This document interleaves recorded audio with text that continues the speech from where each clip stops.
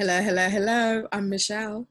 And I'm Veronica. Welcome to our podcast. I don't know, to be honest, a safe space for people who do not actually be flipping knowing.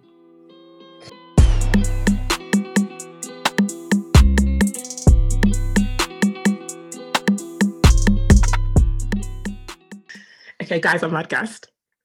I am actually so elated. So basically, Tell us why. Okay, so I have my two favorite people. Obviously, I do a podcast with Michelle. Michelle's like naturally one of my favorite people ever. But I've got also one of my other favorite people that like a few podcasts ago, I was like, when I go to New York, can I go to Catherine's house? And I've only been to Catherine's house in New York once, but still. I've also got my very best friend, Catherine, on the phone. Catherine, do you want to introduce yourself? Everyone, Catherine, Veronica's one of Veronica's favorite people. I basically think this episode is going to be a bit of a mess, but we move. Last week we had, as you guys know, it's Black History Month in the UK, bada bing, bada boom, and we are highlighting some trailblazers, Black British trailblazers that we know. So last week we had the fantastic Uncle Timmy from the Nerd Council, and this week we have the equally fantastic Catherine Labran from catherinelabran.org.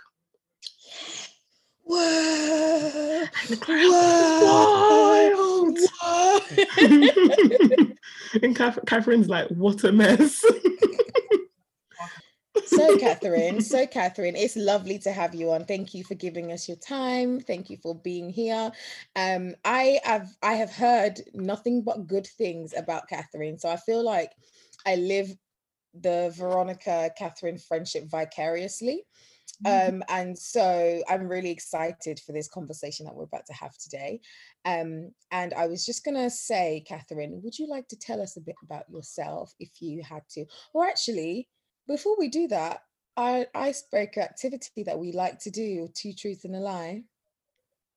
Bang. Bang, bang, yeah. So I think we should do that. So I will, Veronica, you'll be the one to start, just giving Catherine some time to get in. And also, furthermore, giving me time to think. Okay, cool. So as you guys know, Two Truths and a Lie, icebreaker when we've got people on the pod. I'm going to make this fairly easy because y'all should be able to know this. So Catherine is the absolute princess of like journeys.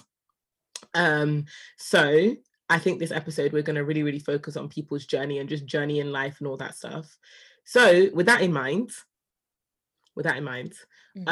I'm going to speak about like journeys for Two Truths and a Lie. So Two Truths and a Lie.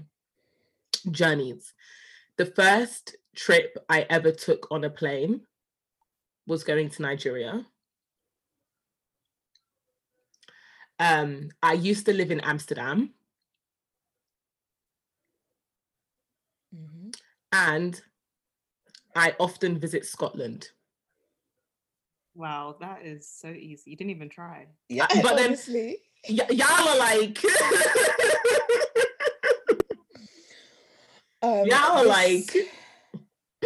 I'm gonna say, this is a tough one. Go to Scotland for fun. That's the truth. That's definitely a lie. Oh, okay. I would say, I mean, it was hard to do this process of elimination, but I will go with the Scotland thing as well. I feel like that was definitely a lie, and the others are the truth. Yeah. So yeah, basically, yeah. I don't go to Scotland. I used to live in Amsterdam, and the first place I ever went on a plane was to Nigeria. Bang, bang, bang. Bang, bang. Catherine, do you want to go second? Sure. Okay. So first thing, I went to Nigeria 3 times in 2018. Second thing, I went on a road trip to Texas where I met Solange at a petrol station. Wow. Third thing, I was born in New York, but my family left to live in Nigeria when I was 3 months old.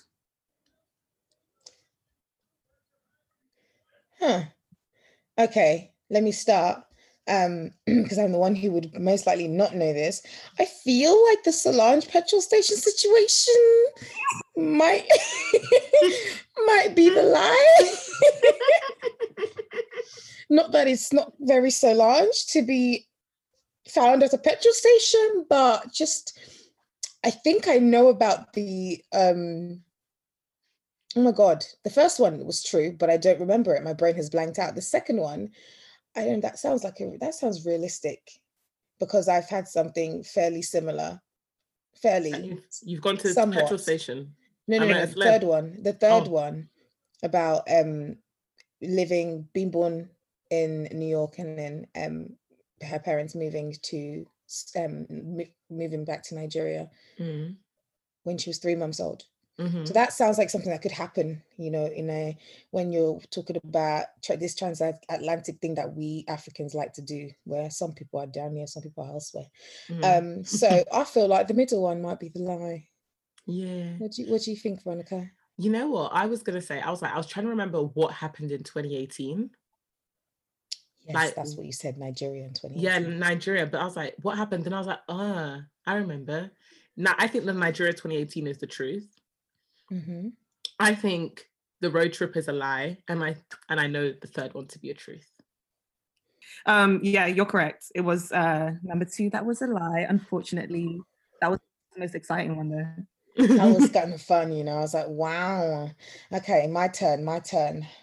Best believe I haven't really been thinking about it, but I'm just gonna go. Okay, so first thing is I lived in Nigeria for 9 years of my life and moved back here in 2007.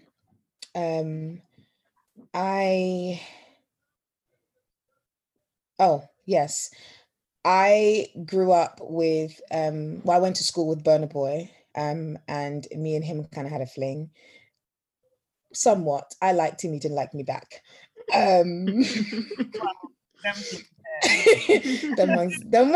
Them ones there. And third thing is I once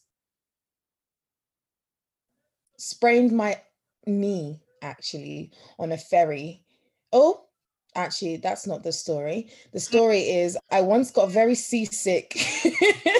I got a ferry to Belgium and got very seasick and ended up basically fainting in the middle of the ferry. It was, yeah. Okay. Are you sure it was your knee? No, no, not my knee. I changed the story. Not the knee. It's the seasickness. It's the seasickness that made me fall down on the ferry en route to Belgium. Wow. So, have at it, guys. Cass, do you want to go? That last story was as if it was choking you to come out your falling, seasickness, Belgium, all of that. It was a lot. I think the second one is a novel in itself. I think if that's real, that needs to be published. But for some reason, it sounds like, I feel like I've heard that someone went to school with Burna Boy. I don't know if it was you. I don't know how I know this. So even though that sounds... Actually, wait, how old is Burna Boy again? 28? 29? Yeah, he was a few sets above me. No, but why? No, I don't know. The way you're talking. I'm gonna say that the last one was a lie. Veronica? Okay, so I know that you went to Belgium. I don't know what happened en route there. I'm very sure. I know you went to Belgium. And I know the way that your brain works is that you think of 3 lies and then you now be like, what one can I slip in there as truth? So I'm going to say the third one is the truth. I 100% know you didn't go to school with Burna Boy, otherwise we would hear it from now until the end of time. As in, she'll be in his comments like, remember when we were in set 3? Remember me when I was in set 3? That's what she'll say. So I feel like, so since you both identified the lies, Veronica's correct. As much as I know he did a song called Onyeka, which is my middle name, in that song, that I really like that song. And so that was my claim to fame. when the song came out. I was like, finally, our love is now in public. But no, I don't know Burna Boy. This man is currently dating Stefflon Don. Allegedly. Who can also fight. Yes, and so I can fight too. I know how to throw hands. In fact, she can meet me at my gym. Okay, go there. So yeah, no, I definitely did spray. I definitely did sprain my. Not, I did actually like injure my knee in a ferry, but not on the way to Belgium. That was a random thing. But yeah, I suffer from horrible seasickness. That I was on this ferry. My mum thought it would be an idea because she's always, we should go on a cruise. We should go on a cruise. So my mum is about that cruise bag, and I keep telling her, Mum, me and motion anyway. If I'm not walking, I'm feeling sick. It's only when I'm driving and I'm in control, my brain can reconcile the movement and the direction with what's actually happening. But in the ferry, when I'm on a thingy that's doing bounce and bounce, my brain doesn't do, like, there's the whole mechanism behind seasickness. Basically, I just don't do seasickness. I get car sick, I get seasick, I get any sort of travel sickness that one can think of.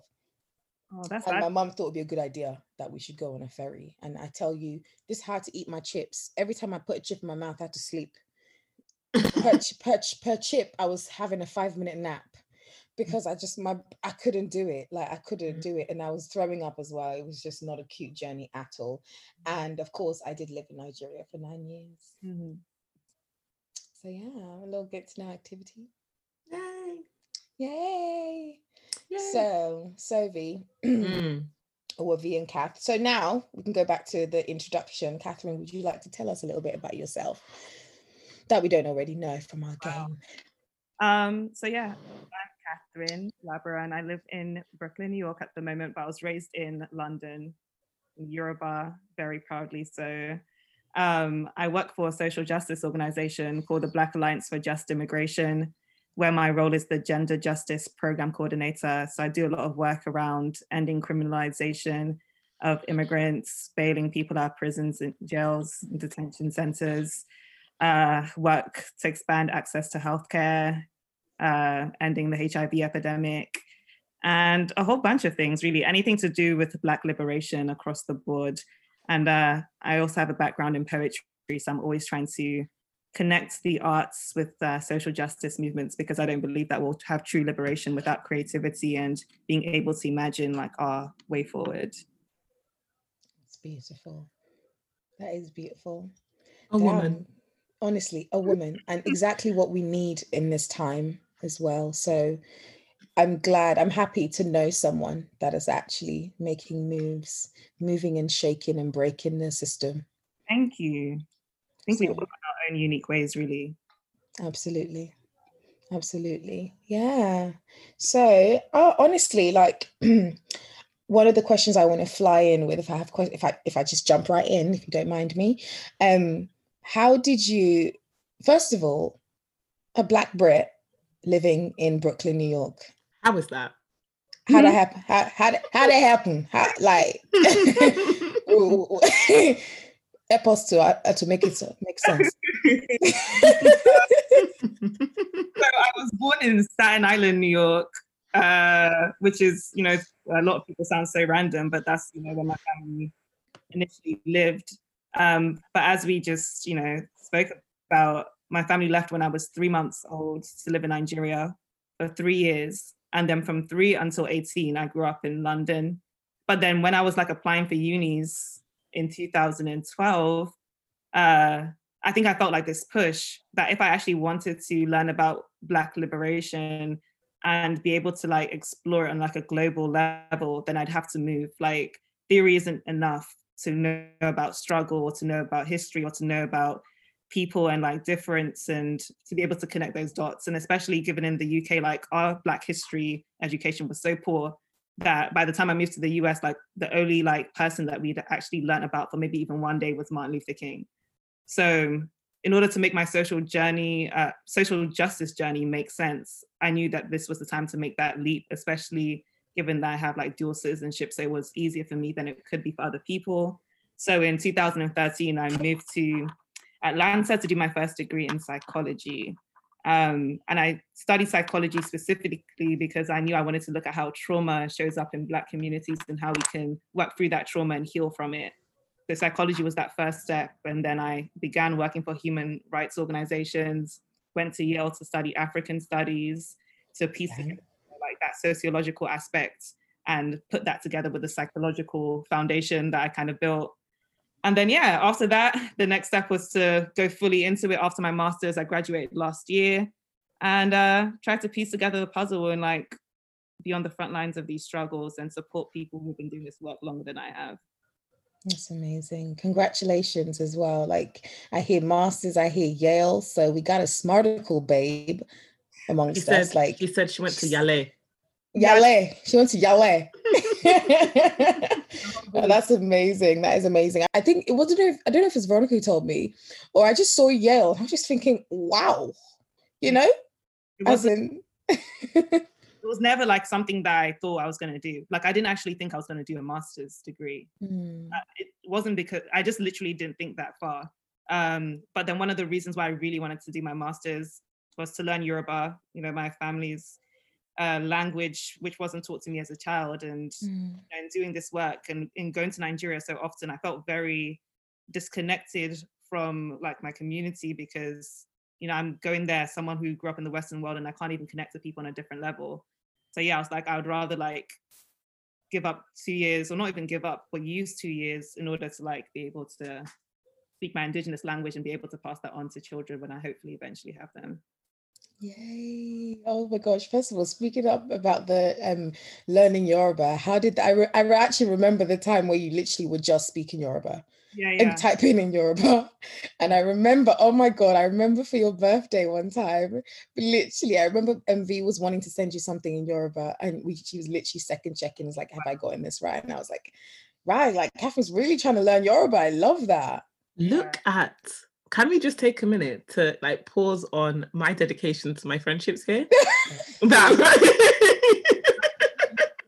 honestly, effort, A for effort.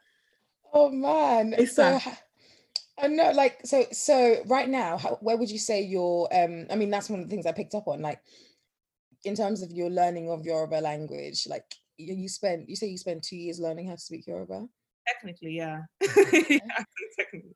But yeah, and especially like in 2018, like I spent like the whole summer in Nigeria at the University of Ibadan, like in a language. Yes, I remember that. See, how do I know? That's how you know I've been stalking you, Catherine. Because how am I here saying I remember that? Did you tell me? But that's together. Everybody was there. Everyone was there. Oh my gosh. So, okay, I'm not Yoruba, as none of you would know this because I've never said it before. I'm not Yoruba. I'm from Delta State and nowhere near any of the Yoruba lands. But I am, my family, so my mother's side of the family have pretty much all her siblings, most of her siblings have married into Yoruba cultures. They married, my aunties are Yoruba, so the in-laws are Yoruba. And unfortunately, as my dad would say, because he says, you have lost your identity. What did he say? He said, you should be ashamed, you've lost your identity. Harsh words, absolutely, because I blame my parents for not being able to speak my language, because they allowed me to develop English as my first language. Once English is your first language, it's hard to really learn another language. Like I know a lot of families that have their children or my friends who speak their own traditional language. They usually they say to me, oh yeah, that's because that's all we spoke in the house. Mm-hmm. That's because that was my first language. The first thing I picked up on was my language. I've got one of my close friends who is Turkish, and her younger brother, I remember when he was born, his first language was like Turkish. He wasn't speaking English. She only, and she used to banter and call him a freshie. But now he speaks English really well, but he also speaks Turkish, and which is beautiful. And I'm like, I wish my parents did that and just did not speak English in the house. So, but the point I was trying to make is I can actually speak more Yoruba than I can speak my own language, because my mum and her brothers, sisters, and the in-laws speak Yoruba. So I was gonna fling some Yoruba at you and just see if you can, or say something to me and see if I say something to me in Yoruba. Catherine looks very distressed. I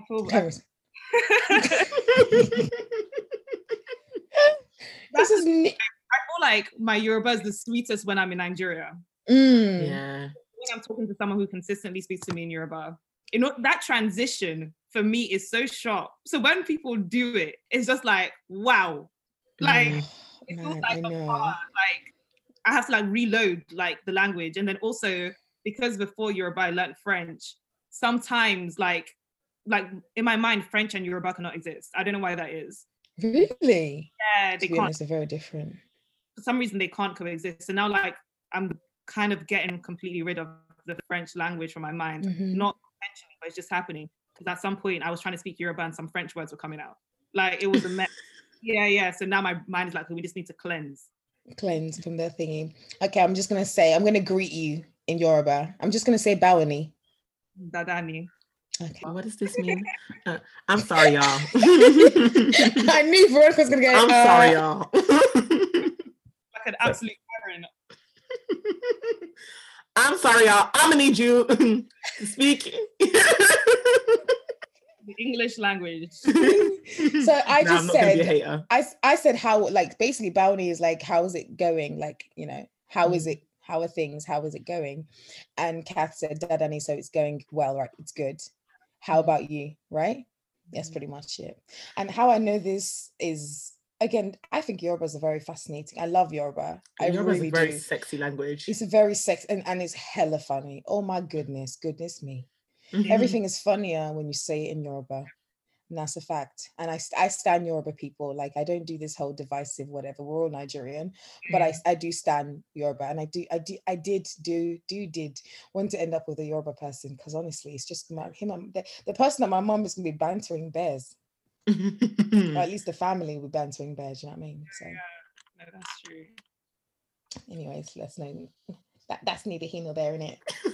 I love the switch between tenses that we move. No, I think Yoruba is an incredibly powerful language. Like, I'm Igbo, and the only way that I heard Yoruba when I was young was in music. And it was like, I'm like, yo, these people it just sounds like, like I am here. Like, to somebody like elsewhere, it sounds like I am here. And like, you know how some people say that, like, you know, when you don't understand the language but you hear it. So I can understand why some people, if they don't understand Igbo but they hear it, they say it sounds like Japanese, like African Japanese.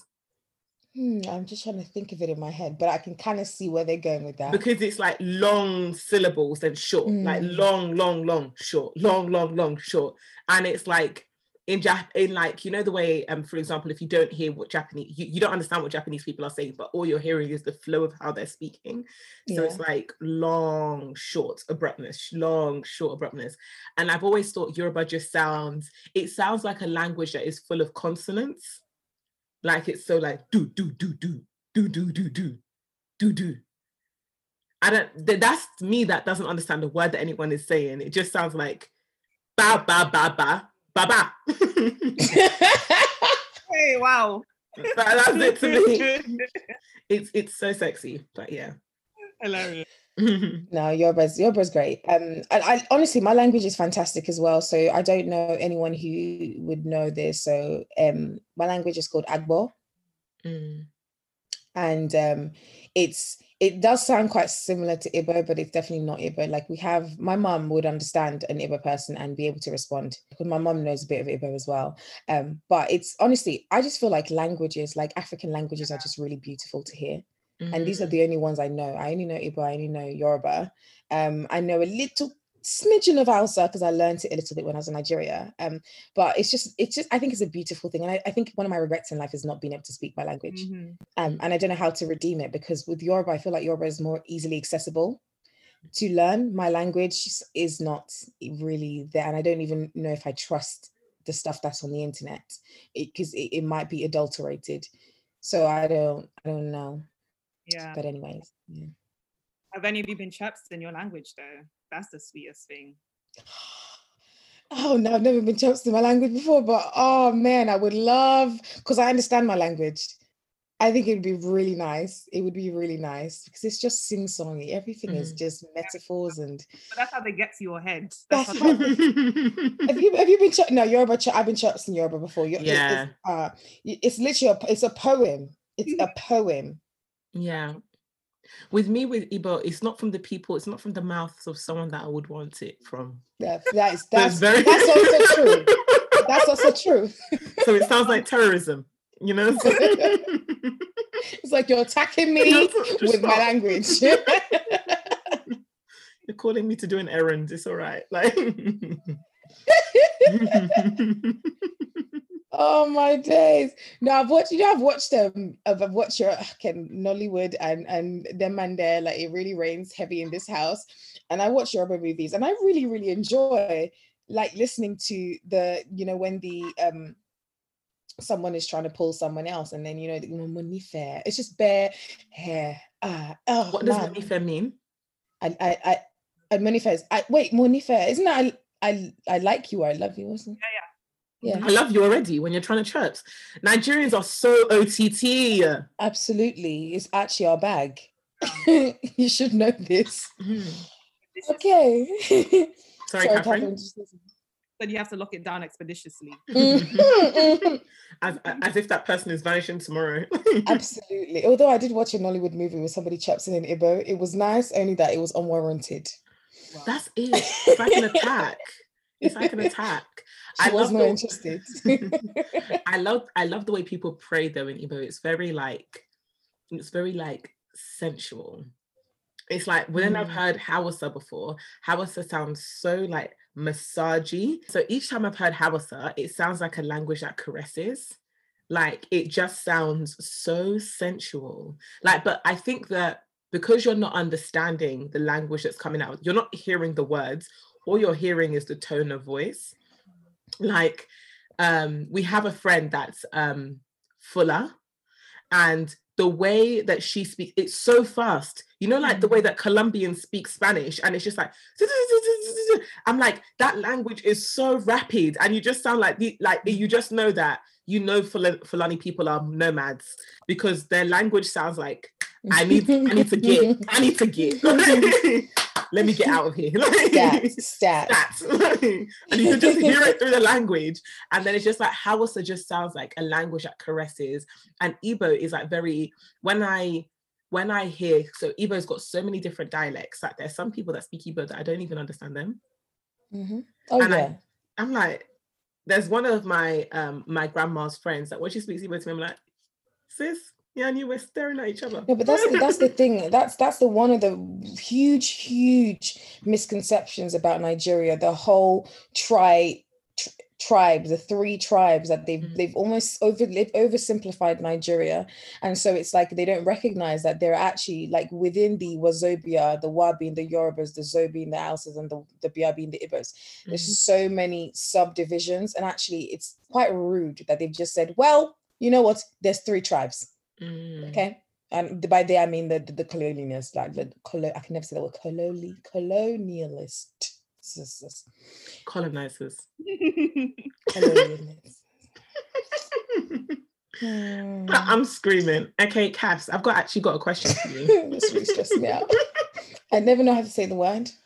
Colonizers. This week, actually, I've stopped being able to say stuff in alliteration, so that's fun. But like, Cass, I've got a question for you. So, you mentioned you were like 18 when you moved to ye old United States of America. What was one thing that like shocked you about the move, and one thing you really enjoyed like about the move as well? Because I imagine it to be quite hard, like as a culture shock. Yeah, it was a culture shock. I mean, I think I was shocked by the education system and how different it was from how like we were taught in schools in England, and just like the process of like even signing up for classes, going to classes, what the expectations were. Like it was just a completely huge like shift in my understanding of like the way teaching works.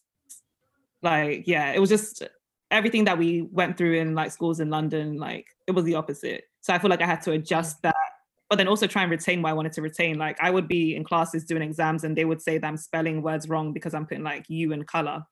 So then I wanted to retain that. So I just basically took the L because I didn't want to change the way I wrote. When you start changing the way you write, you start changing like the way you think, and then all of a sudden your accent has flipped, and you know you start missing like a lot of yourself. So people are confused like why I still talk the same, and I'm like, it's intentional. Like it's actually quite easy to like, you know, lose particular aspects of your identity, including your accent, because you know you're consistently like, even if it's just like small jokes, I think over time like it can like add up for people. Like, okay, no, I'm going to pronounce things this way instead, just so I don't have to feel this way. But to be honest, if I need to be a clown in the class, I'll be a clown in the class. Because if I change my voice now, then when I'm talking to people like you two, class will be laughing at me. So I was expecting. I'm not gonna lie. Like I thought that. I mean, you've been living in America for, you said 2012 now. So going on 12, yeah. 13, so 7 years, about 7 years now. So yeah, I would have expected, I know that's been a long time, you know, I would have expected that you would potentially have, I don't know, because of the age you went there, I don't know if I would have expected you to lose your accent entirely, but you do sound like you've been quite intentional about retaining your British accent. Yeah. Because you don't even say, I've been listening for slip-ups here and there. Maybe you'll say something that sounds like, you know, American, but you haven't. Yeah, color, or you know, or you know, those yeah. So, but I haven't heard anything like that at all. You sound like one of us. So yeah, no, like I think I would be kind of scared of my voice if I kind of lose, you know, the same voice I had when I was younger. Like I want to do that. So whatever I have to do, but yeah, I'm always the clown in a lot of situations. But other people find it cute, so that's nice. So of course this sounds like this is typical. Do people, you know, when we go, like when I've been to America, like there's always this fascination with accents, you know, when they see a British person, when an American hears a British person, they're like, oh my God, she's from London, you know. Did you get a lot of that? I mean, I still do. Yeah. I can imagine. Actually, sometimes, you know, I get a bit tired, but to be honest, I understand why something different would be exciting, because of course, when I'm in America, like a lot of the time, when I hear people speak, I'm like, your voice sounds so beautiful. So I'm stunned by it. I'm in awe of it. So when people do it to me, I get it. But at the same time, you know, after 7 years, like if I just want to ask someone that can you move so I can go past? And they're like, oh my gosh, where are you from? I'm like, wow, I just really have somewhere to go. Especially as a Black woman in like professional settings, sometimes all people want to talk about is your accent, but you have other so yeah, that's why I actually like writing a lot. Like people don't know where you're from, nothing about you, you just submit some text. But when you have like a face and a voice, then there's a lot of other situations that can stem from that. That is very, oh wow, you don't really think about that, you know, especially in the field that you're in as well. It's like, please don't get bogged down with the fact that I'm sounding all fascinating to you. You listen to the words that are coming out of my mouth. Yeah. And I guess that might be an added thing about, you know, the way people view Britishness as righteousness, and, you know, like, and especially working in your field, I guess it might be a like decolonizer, like, oh my God, her voice, it sounds like, you know, the people on, what's that show that all these people love to watch? Downton Abbey. I have no idea what that show is about. Like I don't know either. All these Americans, whenever they see that, have you seen Downton Abbey? And I'm like, I don't know what that is. Yeah, I'm not gonna lie. I think I may have like glimpsed at it for about 10 seconds, but I couldn't tell you what it's about. Also, I did get told, so when I was in America once, right, I did get told that by an American person, that he was a Black American guy, but he was saying British people sound like they can make the silliest things sound intelligent. Yeah. They think that, and I feel like, do you feel like that impacts on the way people receive what you're saying, just out of curiosity, because when I start saying, they're like, you could literally be saying I'm about to poop, but the fact that you say it in your accent makes it sound like it's something they want to listen to, and she's serious about pooping, because of this accent of hers. Like, do you feel like, I know it's so little, but it's like this difference that you have from them and being in their space. I'm just wondering how it impacts on how people perceive you and how you're adjusting there, I guess. Yeah, no, definitely. I feel like there's privilege that comes with it. Like when people hear my accent versus when they hear an accent of another Black woman from somewhere else, from the South or something, there's connotations in their mind that maybe I'm more educated, or like I have like more accolades or something. Like it's so interesting, but also frightening how people like correlate these British, very like, accents that stem from like our colonizers with superiority. So I noticed that, and I definitely see the difference in how like other people are treated due to their voices. I think that's a huge thing, and there's a whole bunch of other privileges that I recognize that I have in terms of like skin color and like being lighter skin, and how that impacts people who are darker skin and how they are treated in the workplace as well. So I think accent is also something that needs to be involved in that conversation because it's real. Drag myself, because there was actually once upon a time where I used to, unintentionally, I guess, and that's another thing. Accents are really, I don't know. So as somebody who grew up in Nigeria, like, let me just explain what I'm trying to say. I grew up in Nigeria for a few. So when I came to this country, I had a Nigerian accent, and it was looked at as like something that, so I was called a freshie. I was basically looked down on. So I had words like freshie being thrown at me, and like, I mean, what could I know? My intelligence being questioned. So what could I know actually sounding like that? And so once I realized that, having this accent is actually a disadvantage, I just kind of went a bit quiet, and I didn't really say much anymore, and I just listened. And unlike you, Catherine, who intentionally retains the accent because that's part of your identity and you don't want to switch it, you don't want to assimilate to that degree. I really wanted to assimilate. I didn't want to be different, and I genuinely, intentionally, I was conscious about losing this accent. I lost my accent within 2 years. Yeah. By year 10, I started in year 9. By year 11, I was like everybody else.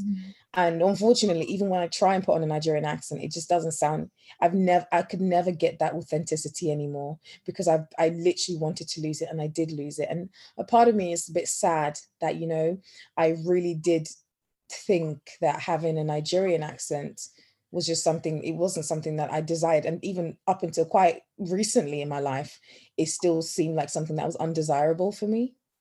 So drags myself. But yeah, it's just interesting to I wouldn't say it's a drag, Michelle. I would say, yeah, like I would say like it's also like it's different, innit? Like, one, you came in the peak of high school. In high school, everybody, it was free corn. Free corn. And so I can understand why you being in that position, you'd be like, flip, like high school's brutal as it is. Am I going to attract more attention to myself? You went to high school in South London as well. Yes, I'm not trying to say South London's for the dogs, because Northwest London was definitely a doggish place. But like, it's for the dogs. It's for the dogs for sure. Yeah, for like it. Now sometimes I reflect back on high school years and like, what the hell did we go through? But I think it's like also with that, and it's also like the connotation of like Africanness that people have of like that we have of people that like we also need to discuss, like how well do we even accept people that have an African accent, like take my mum for example. My mum's been in this country for like nearly 30 years and she sounds like the day she got off that plane. Ain't nothing changed. And similar to you, Catherine, she's like, I refuse to, lose this part of my identity. Like, this is who I am. But then how do people treat her? Because she's fantastic at her job and stuff. And like, still, that is still a thing that comes up. But I think that's distinctly a thing about Africanness as well. Yeah. Absolutely. Absolutely. Yeah. So I'm trying to think of the second question I had about Yes, actually, this is not to delve into the overly sensitive aspect, because we whatever the times we're in right now, honestly, I'm a bag of feelings. So I can imagine that everyone's going through that. Everyone is living, vicarious pain, or actually living in pain. So how has it been for you as a Black woman, living in America? So I'm just thinking about the jump from growing up in the UK, with British culture, and everything else, going to school here. So you've gotten pretty much, I would say, the best of both in terms of experience of living in two different societies. What are the stark differences? The ones that you'd be like, the ones you really had to adjust to, because it's a whole different ball game. America's different, I mean, So, I'm curious because I've always wanted to, when I was a kid, and of course I grew up on watching American movies, and so first of all, anyways, I know there's the British film industry, but I really never watched any British movies. I thought everything happened, like America was the base site. Hollywood was where it was at. If you weren't in Hollywood, you weren't really acting or making music or doing anything. You want to make it big, go to America. But the reason I say this is because of, like, America's a whole different world entirely. So how has it been adjusting, and what are the main differences you found, living in London, in the UK as a Black woman, and living in America as a Black woman? Yeah. To be honest, like when it comes to things like racism or any kinds of like oppressive systems, I think there's a way in which like the UK and the US parallel each other, because I feel like they're besties. Like, when it comes to subjugating people and discrimination and the tactics that they share and how they treat the rest of the world, they're always in collaboration. So even though like in the UK, like a lot of the racism that I've experienced feels like very covert at times. Like, for example, when I come to Heathrow Airport and I'm trying to get my luggage off the conveyor belt, like I notice like no one will help me. And I always have like hella stuff because I only come once a year. But no one will help me. But then if there's a white woman struggling, like everyone will run to her. Like that isn't anything that's said to me or done to me. It's what's not done for me. But then when I like land in the US, like then I may see all like, graffiti of like, hate speech directed towards Black people. Like I'm in spaces where like I know that Black people are like losing their lives around me, or I'm, advocating to bail people out of prisons and jails. And like I'm in schools where teachers are saying like the most like disgusting things to Black students directly to their faces. I'm in places where Black people are literally being like hit and violated in front of me. That doesn't mean that doesn't happen in the UK, but that just means that my experience has been like, there's been difference in my experience, but then that's also a testament to how the UK tries to cover up things, which is very insidious, and which allows for people to place a lot of emphasis on the American experience, while all of the different kinds of oppression continues to happen behind like this veil in the UK, which makes it harder to discuss these kinds of things in that arena. But I'm really excited. I feel like in the last few years, there's been greater conversations and people really trying to unearth that history of violence, the colonial legacy in the UK, the history of slavery, and then also all these moves to like abolish the police as well. So like I've been proud of like the movement I've seen, especially since I've left. That's gang in this bitch. This country and its long list of woes. Like I can't remember what I was, because obviously this week has been particularly poignant for Nigerians, particularly the ones that are living in Nigeria. I'm thinking of like the End SARS movement, and there was something I saw, and it's just like, no matter what happens in anyone's country, you can guarantee that the US and the UK will have some type of pepper that they're spreading in that thing. And who is funding SARS? Who trained SARS? UK and US. So where do we go from here? I think that's why, like, when I tell people and like, I'm writing these like articles and stuff and linking things to white supremacy and colonialism, like people always like come after me, my DMs, saying like, really? Yeah, like honestly, like the way I delete DMs, like honestly, I just read the first 3 or maybe even one word and I delete. I don't even read the rest. But people will come into my DM saying that, no, this has nothing to do with colonialism. Like, explain to me the origin, like, explain to me the link. And for me, it's very, very saddening to see how like Black people can just want to accept the blame for things that, you know, we actually did not start. Like, you have to look at things historically. You know, none of this is happening within a bubble. Like, our country has had like great, you know, huge levels of oppression for decades. And, you know, we can't expect that there's going to be this magical move away from that. Everything has a legacy, and that's what we're seeing in Nigeria. But people just are so ready to accept the blame for things that actually we shouldn't be accepting blame from. Like, and we're not going to be able to move forward unless we like unearth things from their roots. So it's tiring, man. DMs can be a wild place. I try not to look at things too often because, yeah, I think we have like a lot of healing to do, and there's a lot of internalized trauma and racism that we need to work through. Oh yeah, no, absolutely. Like, even I have aunties who would basically say stuff like, you know, when we talk about profiling, I have aunties that profile, they themselves, they're like, yeah, when they're looking dangerous. I'm like, oh man, I don't even know. In fact, let me even start. But I have people that I'm just like, I have an uncle that supports Trump. It's, you know what? Let me just not expose my family. Let me not expose my family, because me and him are right now, we're not really on speaking terms. But it's just, I feel like you just have to, how lost are you? And like, is it brainwashing? Is it complete ignorance? Or is it just you really don't have any clue? But that's a whole different conversation. But yes, absolutely. I feel like we readily accept the blame, or blame, and it's like we don't really look as far as, I think maybe some of us don't believe, I mean, by us, I mean Nigerians who definitely take that stance of, well, it's us, don't understand or don't really how deep rooted the issues, like how far back the issues stem. And it's like, oh well, all these happen, but no, we have to look at them as, you know, separate entities now. These people are corrupt. It's like, why is the system the way it is in the first place? Look at that first. They look at the individuals within the system now, but it's like, you have to know that there's a cause and effect here.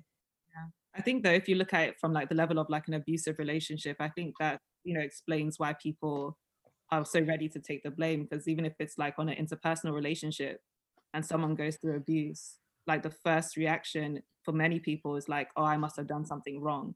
Like, where is my fault? There must be fault in me. It's very like rare for people to immediately be able to put things in the hands of like the abuser. So I think when you like look at it on this like more meta level kind of experience, you can see the same thing showing up there as well. Like, people have been deeply harmed to the point where they're just accepting that they are the cause of the harm.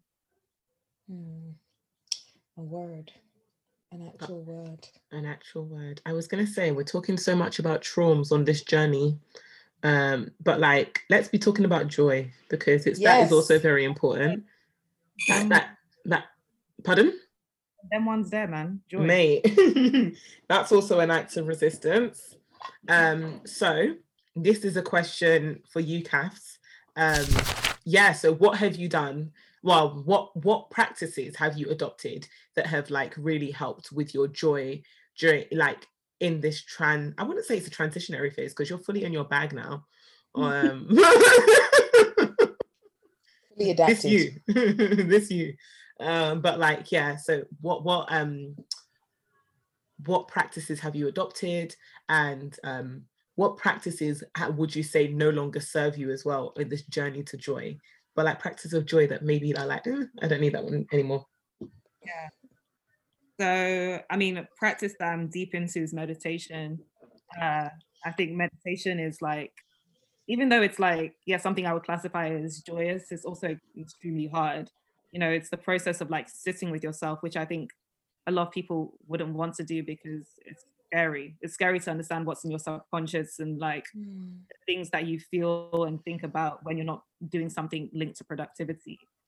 So for me to sit and meditate and to be able to like just focus on breath and my body, I think that's a huge way of healing, because even when we think that we let go of things from our minds, it stores in our bodies in different ways.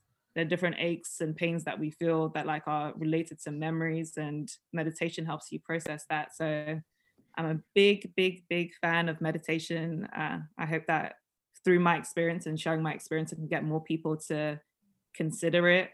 And I think people need community when they meditate, because as I said, like it brings up a lot of past experiences, things that you've probably repressed in your life. Yeah.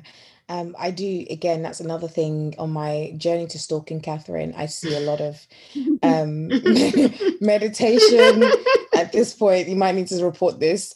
I see Catherine doing a lot of like, and sometimes I do take some tips from that. Like I read because sometimes you talk through what you're doing as well. Like you do little when you add text to your story, just to kind of explain what you're doing, or and I read those, and honestly, like I think I start to internalize them, and it's just nice. I feel like because you exude to me anyway, and this is not even something I physically see, I'm seeing this all virtually, but there's a certain piece that you exude that's just someone who is very, very big on self-care, you know, and healing.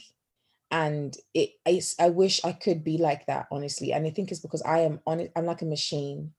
I don't know how to relax, and it's something that I've realized about myself.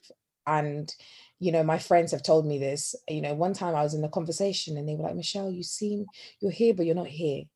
Like your mind is elsewhere. And I feel like your mind is racing. I can see from the look, the expression in your eyes when you zone out, like you have somewhere else that you need to be, or something else you need to be doing. But we're just here having a conversation, you just tune out. And I was just like, yeah, because I was just texting. I think I was doing something else. And it's like, Michelle, you never used to be like this. And when she told me that, I was like, oh my God. Now I have to go do some introspection and figure out why I'm the way I am. It was a long weekend, because then definitely went into the abyss of my feelings and started looking at myself and thinking, right, I need to relax, I need to chill. But one thing I would like to try and do is meditate. And I don't know how to, because my brain doesn't stop working. It just wouldn't let me. So I think it's very beautiful. And meditation is something that I would definitely like to take on as well. Because I see the effect it has on people, i.e. yourself as well. So definitely a good practice, guys. If you can slow your mind, definitely try and do it. No, definitely. And I think that, you know, a huge, I think, misconception of meditation is that it's just like this, you know, as I said, like this peace or this blank space. Like as human beings, we're never going to actually be able to achieve that. Like meditation is rather like this recognizing of like your thoughts as natural. So I think I was explaining to Veronica at one point that like, if you have a thought, you know, recognize it as if it was a leaf just flowing past you. Like you see the leaf, but you're not going to ruminate on that leaf. It came and it went. So like when I'm meditating and I'm like closing my eyes and I'm thinking about something, I'm like, okay, that's a thought. Label it as a thought and let it go. And then like what they say in like, you know, meditative practice is that the space between one thought and another thought, that's when you are present. That's what now is. So the practice is to try and elongate that space so you're more in the present and you have a bigger space between thought one and thought two. And I think, you know, when you think of it that way, it becomes more practical, more tangible than just thinking you can achieve like this idea of nothing. And I think that the more like we get into this like meditative practice, like as you were saying, like being able to see peace in people, that's how we like co-regulate each other. Like by me seeming chill, I can make other people feel chill too. But then if I'm like sporadic and I'm like just consistently moving or feeling like I need to talk about something, then people are going to have to feel that they have to do that same thing too. So it's a way that we can actually care for others by caring for ourselves. Absolutely. And are there any other practices on your journey that you've adapted? I'm deep in the healing bag, like honestly, like I love it. Honestly, like we could talk about this for a long time, but I mean, alongside with meditation, like I'm now in the practice of writing down my dreams. And yes, I have a whole book, like a whole book of dreams. How do you remember it? Because that's the thing. So there's science behind it that the more you meditate, the more aware you are of your dreams. And it's so factual. Like, I think when I talk about it to people, it sounds like I'm losing it a bit. But I'm like, until you experience like meditating for long periods of time and then going to sleep, like you won't understand how vivid your dreams are. Like, I see like everything. I've seen everyone. I've seen Veronica chilling in my dreams recently. Like everybody just haunting your dreams. everyone's baby daddy and them, like, and the cats and all that have been in my dreams. So yeah, I wake up, I have the book that's on my headboard, and I write down my dreams. So like within 27 days, I had 57 dreams. What do you mean 57?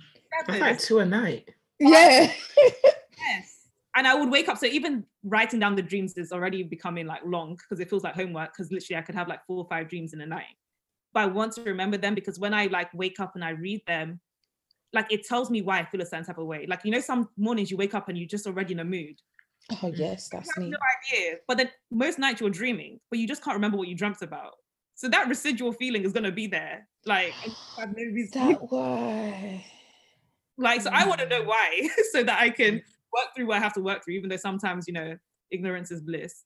But if I can now like look at what I dreamt about, speak to my therapist and say like, this is what is coming up in my dreams. Why is this coming up? Because a lot of it, you know, the themes to it.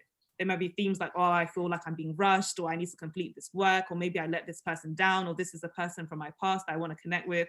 Like now you can work through that in therapy because we spend like a huge proportion of our lives asleep. So I feel like if we disregard that, like 1/3 of the day or so like asleep, and yet we're just acting like that's cash and we can let go of it. Like we actually need to see what's coming up for us when we're not able to control our thoughts. Wow. That's a new thing. That's a new thing that I need to think. That's interesting. I don't know. That's just never occurred to me. So that's a new thing to think about. Or, okay, dreams. Wow. Bringing Have you ever had like a reoccurring dream? I'm sure I have, but I also like I feel like I can say with certainty that I have, but I don't remember it. Dreams are fascinating. I just although I used to have, and I won't say used to, like I have had, so it could probably happen again, dreams that trickle into my reality. Like, so I've had really bad dreams that have had me waking up crying, like I'm crying in the dream and it drips into my conscious. So from my subconscious or unconscious, sorry, I basically wake up in tears. I can like I've been wailing in my dream and woken up, and not paused, by the way, as in I've woken up wailing. Right. It's been very scary, and those times where I just run to my mum because I've had a really bad dream, whatever it was. I'd literally run to her. It's happened when my mum was in the room as well, and she was like, "What? You know, Nigerian mums."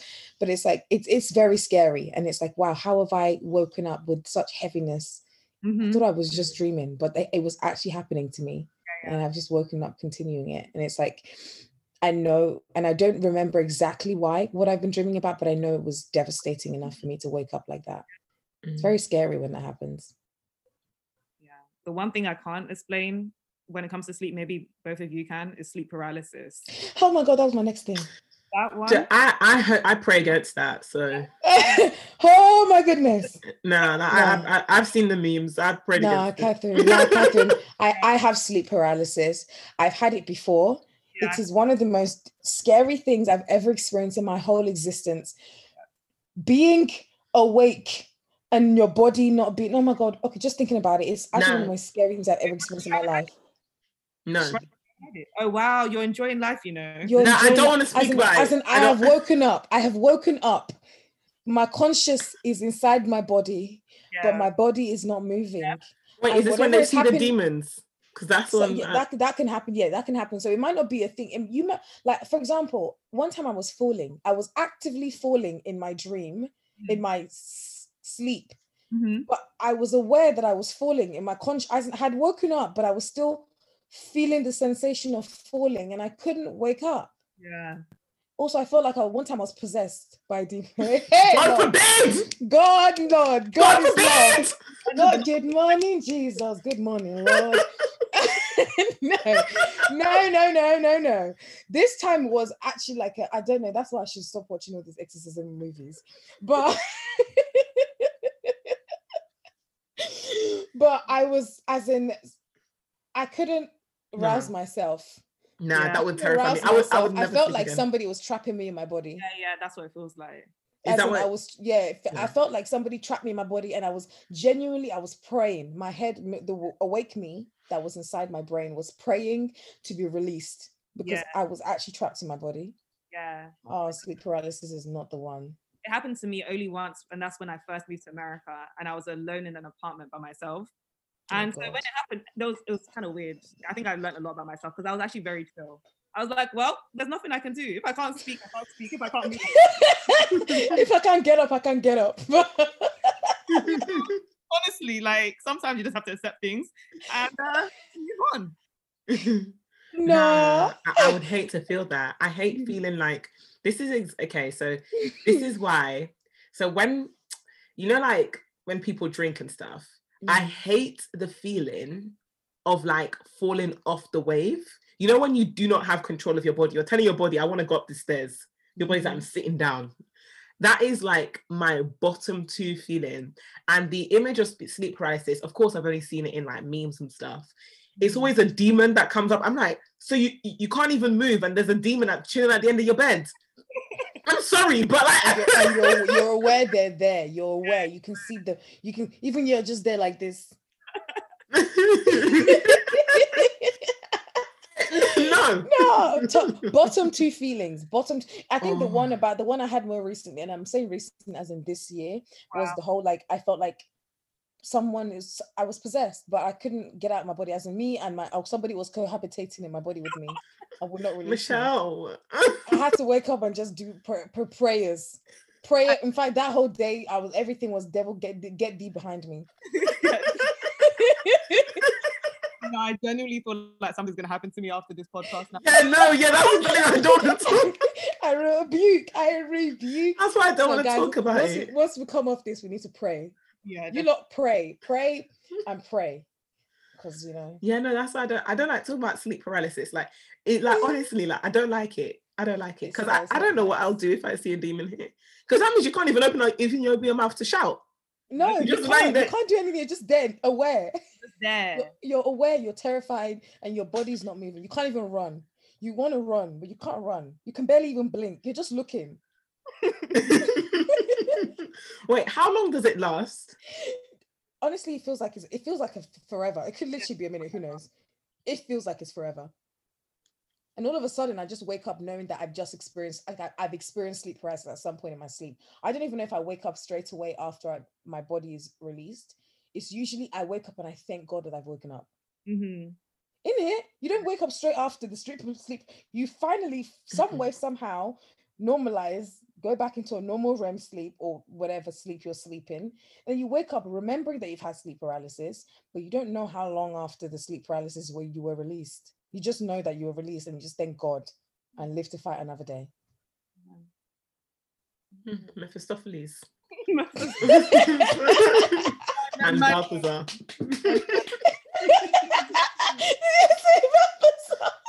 No.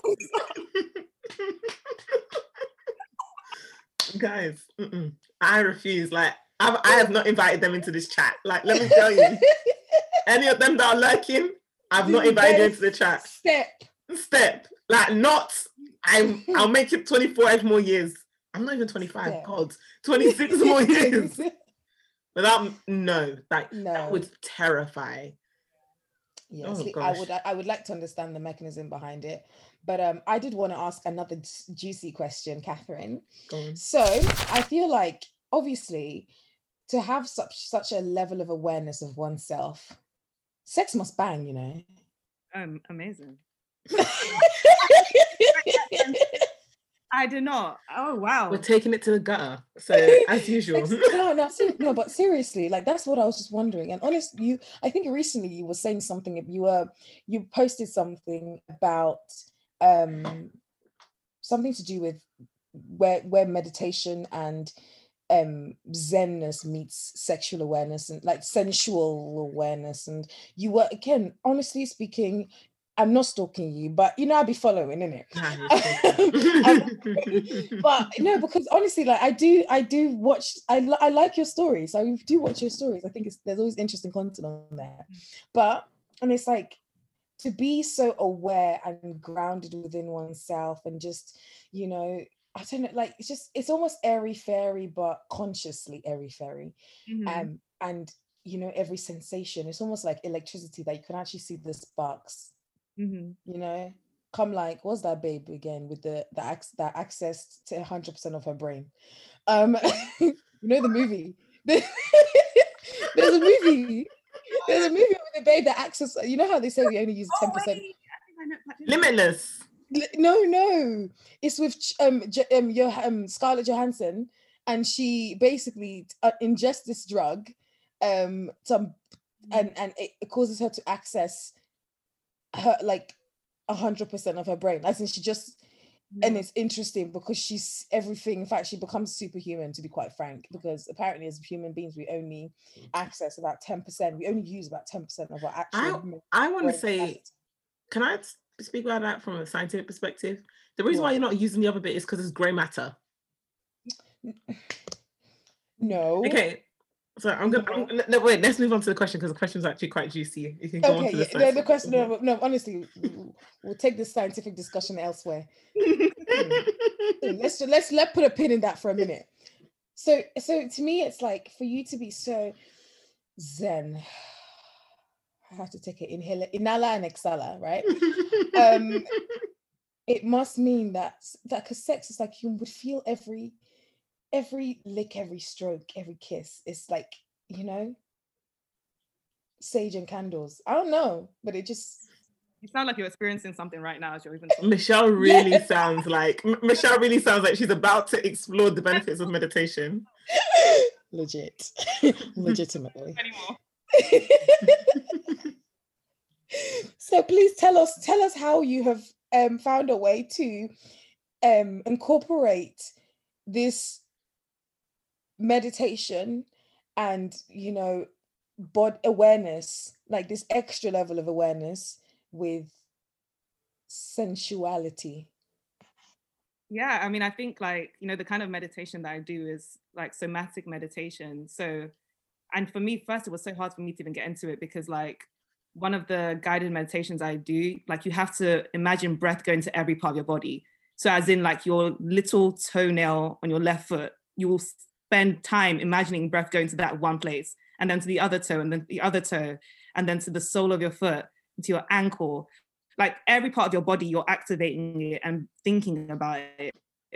So by the time you finish the meditation, you've explored every aspect of your body and you've got to know yourself so well that by the time it comes to like sex or any kind of intimacy, like, it seems like you're not just giving yourself to a person, like, you are exploring a place that you've already explored. You've already like figured out the kinds of things you find pleasurable, the kinds of touch you find pleasurable. You know, you've been able to like work through, if you have any like past trauma, you would be able to work through that too through meditative practice.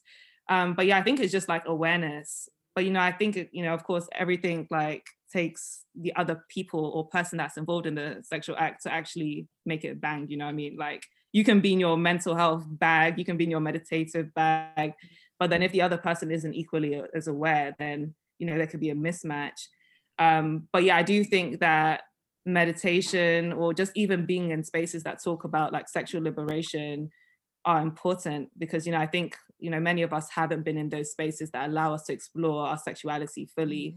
And I think like communication is like one of the biggest things that, you know, you can get from meditation, being able to stop and pause and be aware of something other than yourself or your thoughts. And I think that that's something that's very oftentimes like missing in sex. Like, people are just in it for themselves. But when you truly want to connect with someone else's body, then you have to be able to like pause and, you know, think about what's right for them and to be able to ask them what's right for them. And then also, you know, look after them after it as well. It's a whole kind of process, not just the act of like physically touching someone. Let me not lie, right? So obviously I get secondary education from Catherine.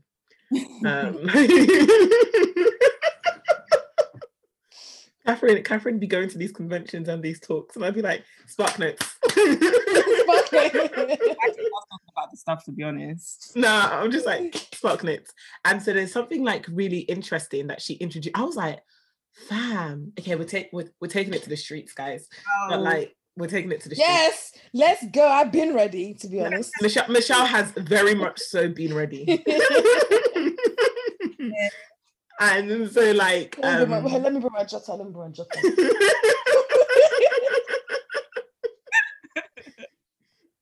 No, but like she was saying something about like how, you know, with sex it's like the after as well. So I think like, and I was thinking about this, I'm like, whenever people be smashing, like it's literally just the act of the smash. There's nothing about aftercare.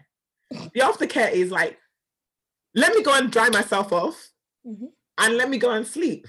Yeah. Or let me go and have it. let me go eat after. Don't get motion sickness. What do you mean motion sickness? It can only be after because you've finished, you've it's like exercise, you've burnt calories, you want to go and eat and then sleep. Depends on when you do it. I can't eat an hour after and an hour before. Because I feel like what type of prescription of a situation? I have learnt my lesson. I have really learned. Doctor's orders. Nah, I've learnt my lesson. Like I was like, I don't want to tell you guys. I don't want to. You said an hour before, an hour after. It's like swimming. It sounds like the back of what you see on the back of a drug to be had on an empty stomach. Nah. No, it sounds like swimming. No, but like, I'll tell you guys this story off pod, but like, yeah, no. So, nice. So like, right? Sorry, Catherine, I didn't hear you. You can even eat during it. Yeah, nah, not for me. Absolutely can, to be quite frank. More chocolate here and there, yeah. All of that, all those good endorphins just pumping through your system. Do you know what I mean? Food and sex at the same time. Oh, I imagine that to be lit because food gives me a feeling like no other. Yeah. Plantain. God blimey. Did you just say plantain or puff up? Catherine. Now, ma'am. We don't need oil everywhere. Who is frying the plantain? Like, with the oil just boiling over. To have your needs met. If plantain is one of your needs, then it's part of your needs, I guess. True tea though. Yeah, but like, so I was thinking about like aftercare, and I was like, this is so interesting because I think that the way that like sex is socialized, because I believe people learn how to have sex from Pornhub. Absolutely. Because no one teaches you how to do it. So you kind of just muddle around and then you're like, okay, I'm just going to learn by what I see. And but then the whole aftercare of it, because like what happens at the end, like someone finishes and then it's like the film is finished. The film is finished. It says after the next ad, please watch. So like, and so I always think about like what like Catherine has said like recently is like aftercare, and I was like, like, how are we incorporating aftercare into our sexual practices? And even like self-pleasure, how do you incorporate aftercare into that? Because it starts from that. Because if you can't do it with self, how are you expecting to do it with Tom, Jide, and Michael? Like, so. Because actually aftercare after self-pleasure is sleep. And that is but no, like I feel like being in these spaces, like, yeah, I've learned that like aftercare, like when you're having sex with a partner, it's so important to even just discuss that way beforehand. Like, what are the things that bring you pleasure or make you feel held or comforted after sex? It's like really, really important, whether it's food, whether you want to be held for X amount of time, you know, whether you want them to like, you know, run a bath for you, all that cute stuff. Like, you should be able to make those demands, because if not, like, as I always tell people, am I a sack of rice? Like, am I a sack of rice? Am I waiting man? Do you actually know what I mean? Am I a Tesco Club card? And you know what I mean? You just leave me there and sleep. What does that even mean? Run a bath? Wow, one day. But then also that also extends to like how you have sex with yourself, like whether it's like masturbation and stuff. Like, you can also do like really lovely stuff for yourself. Like, I was in a workshop where someone has a whole segment of their room that's just reserved for masturbation. Like, they had this beautiful rug, they had like dim lights in that part of her room, like all of this stuff that she wanted to use, all of her toys were in one section. Like, she really honors her body and herself, so that when she's now with partners, like, I know what I give myself, I know like how I look, because I also have a mirror in that section. Like, I know I'm incredible. Now I'm living this journey, so you have to honor me. Nah, sisters, honestly, I stand her. And honestly, that's so important. I've never thought about this stuff, but absolutely. That is really important. And you set your standard for yourself, Mhm.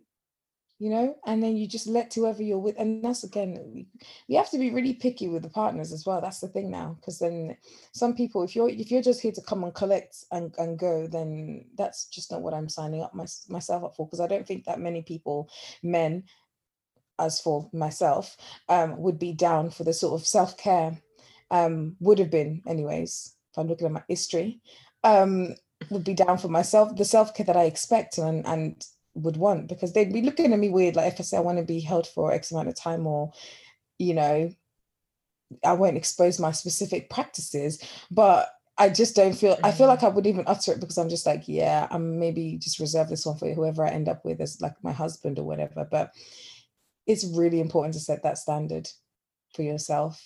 Because And yeah, go on, V.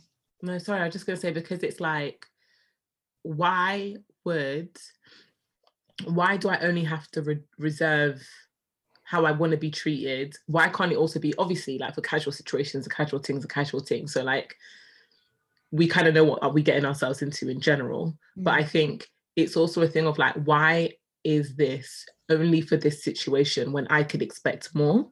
And like, why am I not, like, how do I push the boundaries of what I expect, and how do people meet my needs, and how am I able to meet my own needs firstly, and then expand that to everyone else? So, real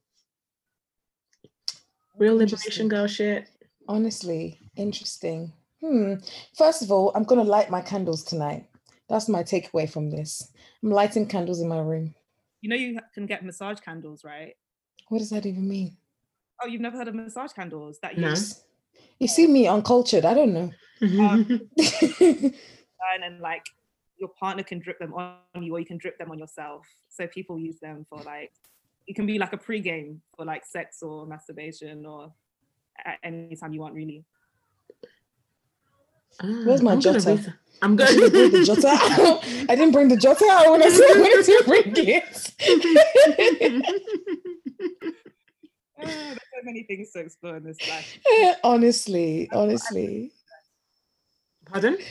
That's what I've learned on this journey. There's so many things to explore. Because like, okay, I'm gonna ask a silly question just because I don't want people just, because I guess you can do it. Can you do it with any candle? Like a random Yankee candle? Or you get a specific massage? Because I'm very conscious that somebody would be like, light my Yankee?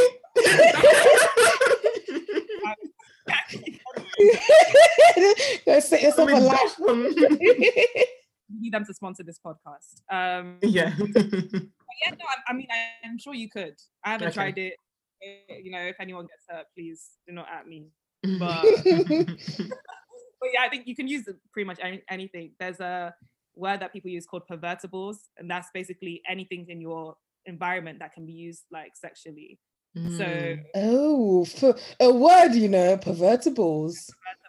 So like, if you look around your room, like, people with creative minds, you can really make a lot of things work. Interesting. Candles, definitely. Because candle wax it doesn't really hurt, to be honest. Like when you get candle wax on your skin, just don't throw the whole flame on yourself and you'll be fine. One thing I will say though is like, okay, when I used to go to church and I'd get when you pour the candle wax from church on, it would hurt less than like a massive like Yankee or something type of candle that you would have in your house. I don't know why. Maybe the church wax, they know that people be getting pleasure from pouring the wax on themselves. Oh wow. I said what I said. We all knew what we were doing there. Sleep paralysis is coming for us. Literally, after I prayed against this, Veronica has brought it back to my Balthazar and Mephistopheles. Step. I'm trying to have a good sleep tonight. But yeah, this has been a really interesting conversation. Yeah, as you guys can tell, like Catherine is someone who is an explorer, a woman of knowledge, a woman in, who is very aware of herself and commands change, but also knows how to look after herself and knows what she deserves, which is honestly where we should just be. Every individual, whoever you are, honestly, genuinely being able to, in your space, be who you are in your own right, but also take the time to look after yourself and understand yourself deeply. And life is more enjoyable, I think, for the most part, when you have more awareness. I feel sometimes when you're too aware, trauma, but other times it can be really nice to just have to really understand yourself and really know what works for you. And yeah, this has been a lovely conversation. It's got me thinking I really should be lighting my candles tonight. I'm gonna light them. Light them. Sorry, Cass, something about lighting candles. You said something, Cass? No, I was encouraging you to do it. Yeah, just light the candles and just dim the lights. I need a dimmer. That's what I need. Next step is to get, not that I'm not doing anything tonight because nature doesn't allow. However, just to relax myself by being in a dimly lit room and just being able to breathe and release my thoughts, pick them, attend to them, each one of them as they come. That would be nice. Cass, thank you for joining us. Yeah, thank you. This is amazing. I'm so proud of both of you as well to create this platform, 2 Black women doing bits, basically. I'm so excited for you. Oh, thanks, babes. Thanks. So, Catherine, before we do we have any to-go messages, or if not, if there's anything else that you wanted to put out there? If not, do you want to be found? Yeah, that's a good question. It's a question because we always say like, is there anything you want to promote? But do you also want to be found? Because if she doesn't want to be found, just leave her alone. So yeah, you guys can find me. I mean, my name's at Cass Labaran on pretty much everything. But yeah, I would really encourage people to continue to just explore things like pleasure and joy and happiness and all the things that we're supposed to be denied as Black people. Like the systems that we exist in, they're created to oppress us. So when we do something opposite, like center our happiness and peace and all things that they've tried to rob us from, it's a direct act of resistance. And it's something that's passed on to generations after us and something that heals the generations that came before us. Beautiful. Beautiful. Oh, thank you so much, Catherine. I really look forward to putting this out there, and I know for sure this is going to be really enjoyed by myself and our listeners. So thank you so much. Block my mom so she doesn't listen to this. She said block my you blocked my mom. I don't know how you're going to block your mom off Spotify, but let's find a way. You know what? We'll put out 2 versions. Actually, no, we won't. I'm not gonna. No, we won't. No, legitimately, this is what they're getting. This is what I'm getting. But yeah. So, without further ado, I just want to say thank you guys for sticking with us. And I hope that you guys, if you've gotten to the end of this episode, I hope you guys have enjoyed this podcast. And of course, you know where to find us. So we're on Spotify, we're on SoundCloud, and we're on Apple Podcasts. And you can also follow us. Check out our Instagram channel. Wow, Instagram page. I don't know, TBH Pod. And if you have any specific inquiries, we're also on, I don't know, to be honest, tbhpod@gmail.com as well. And yes, guys, thank you for listening and have a lovely, lovely day. Michelle, I'm so proud of you. Oh, thanks. I'm so proud of you. Guys, we're finally getting there. It's going to be equal load of the outro. He's always coming for me every week, man. Oh my God, Cass, I just realized your episode is going to be episode 12. Oh, I love it. 12 is one of Catherine's favorite numbers. Oh, is it? Okay, in honor of Catherine, episode 12. Sorry, Cass, what did you say? I said my birthday is May 12th, isn't it? Oh, Oh, okay. Like, absolutely. In honor of you, this is episode 12. So again, thank you for joining us, and we'll see you in our next episode, guys. Bye. Bye.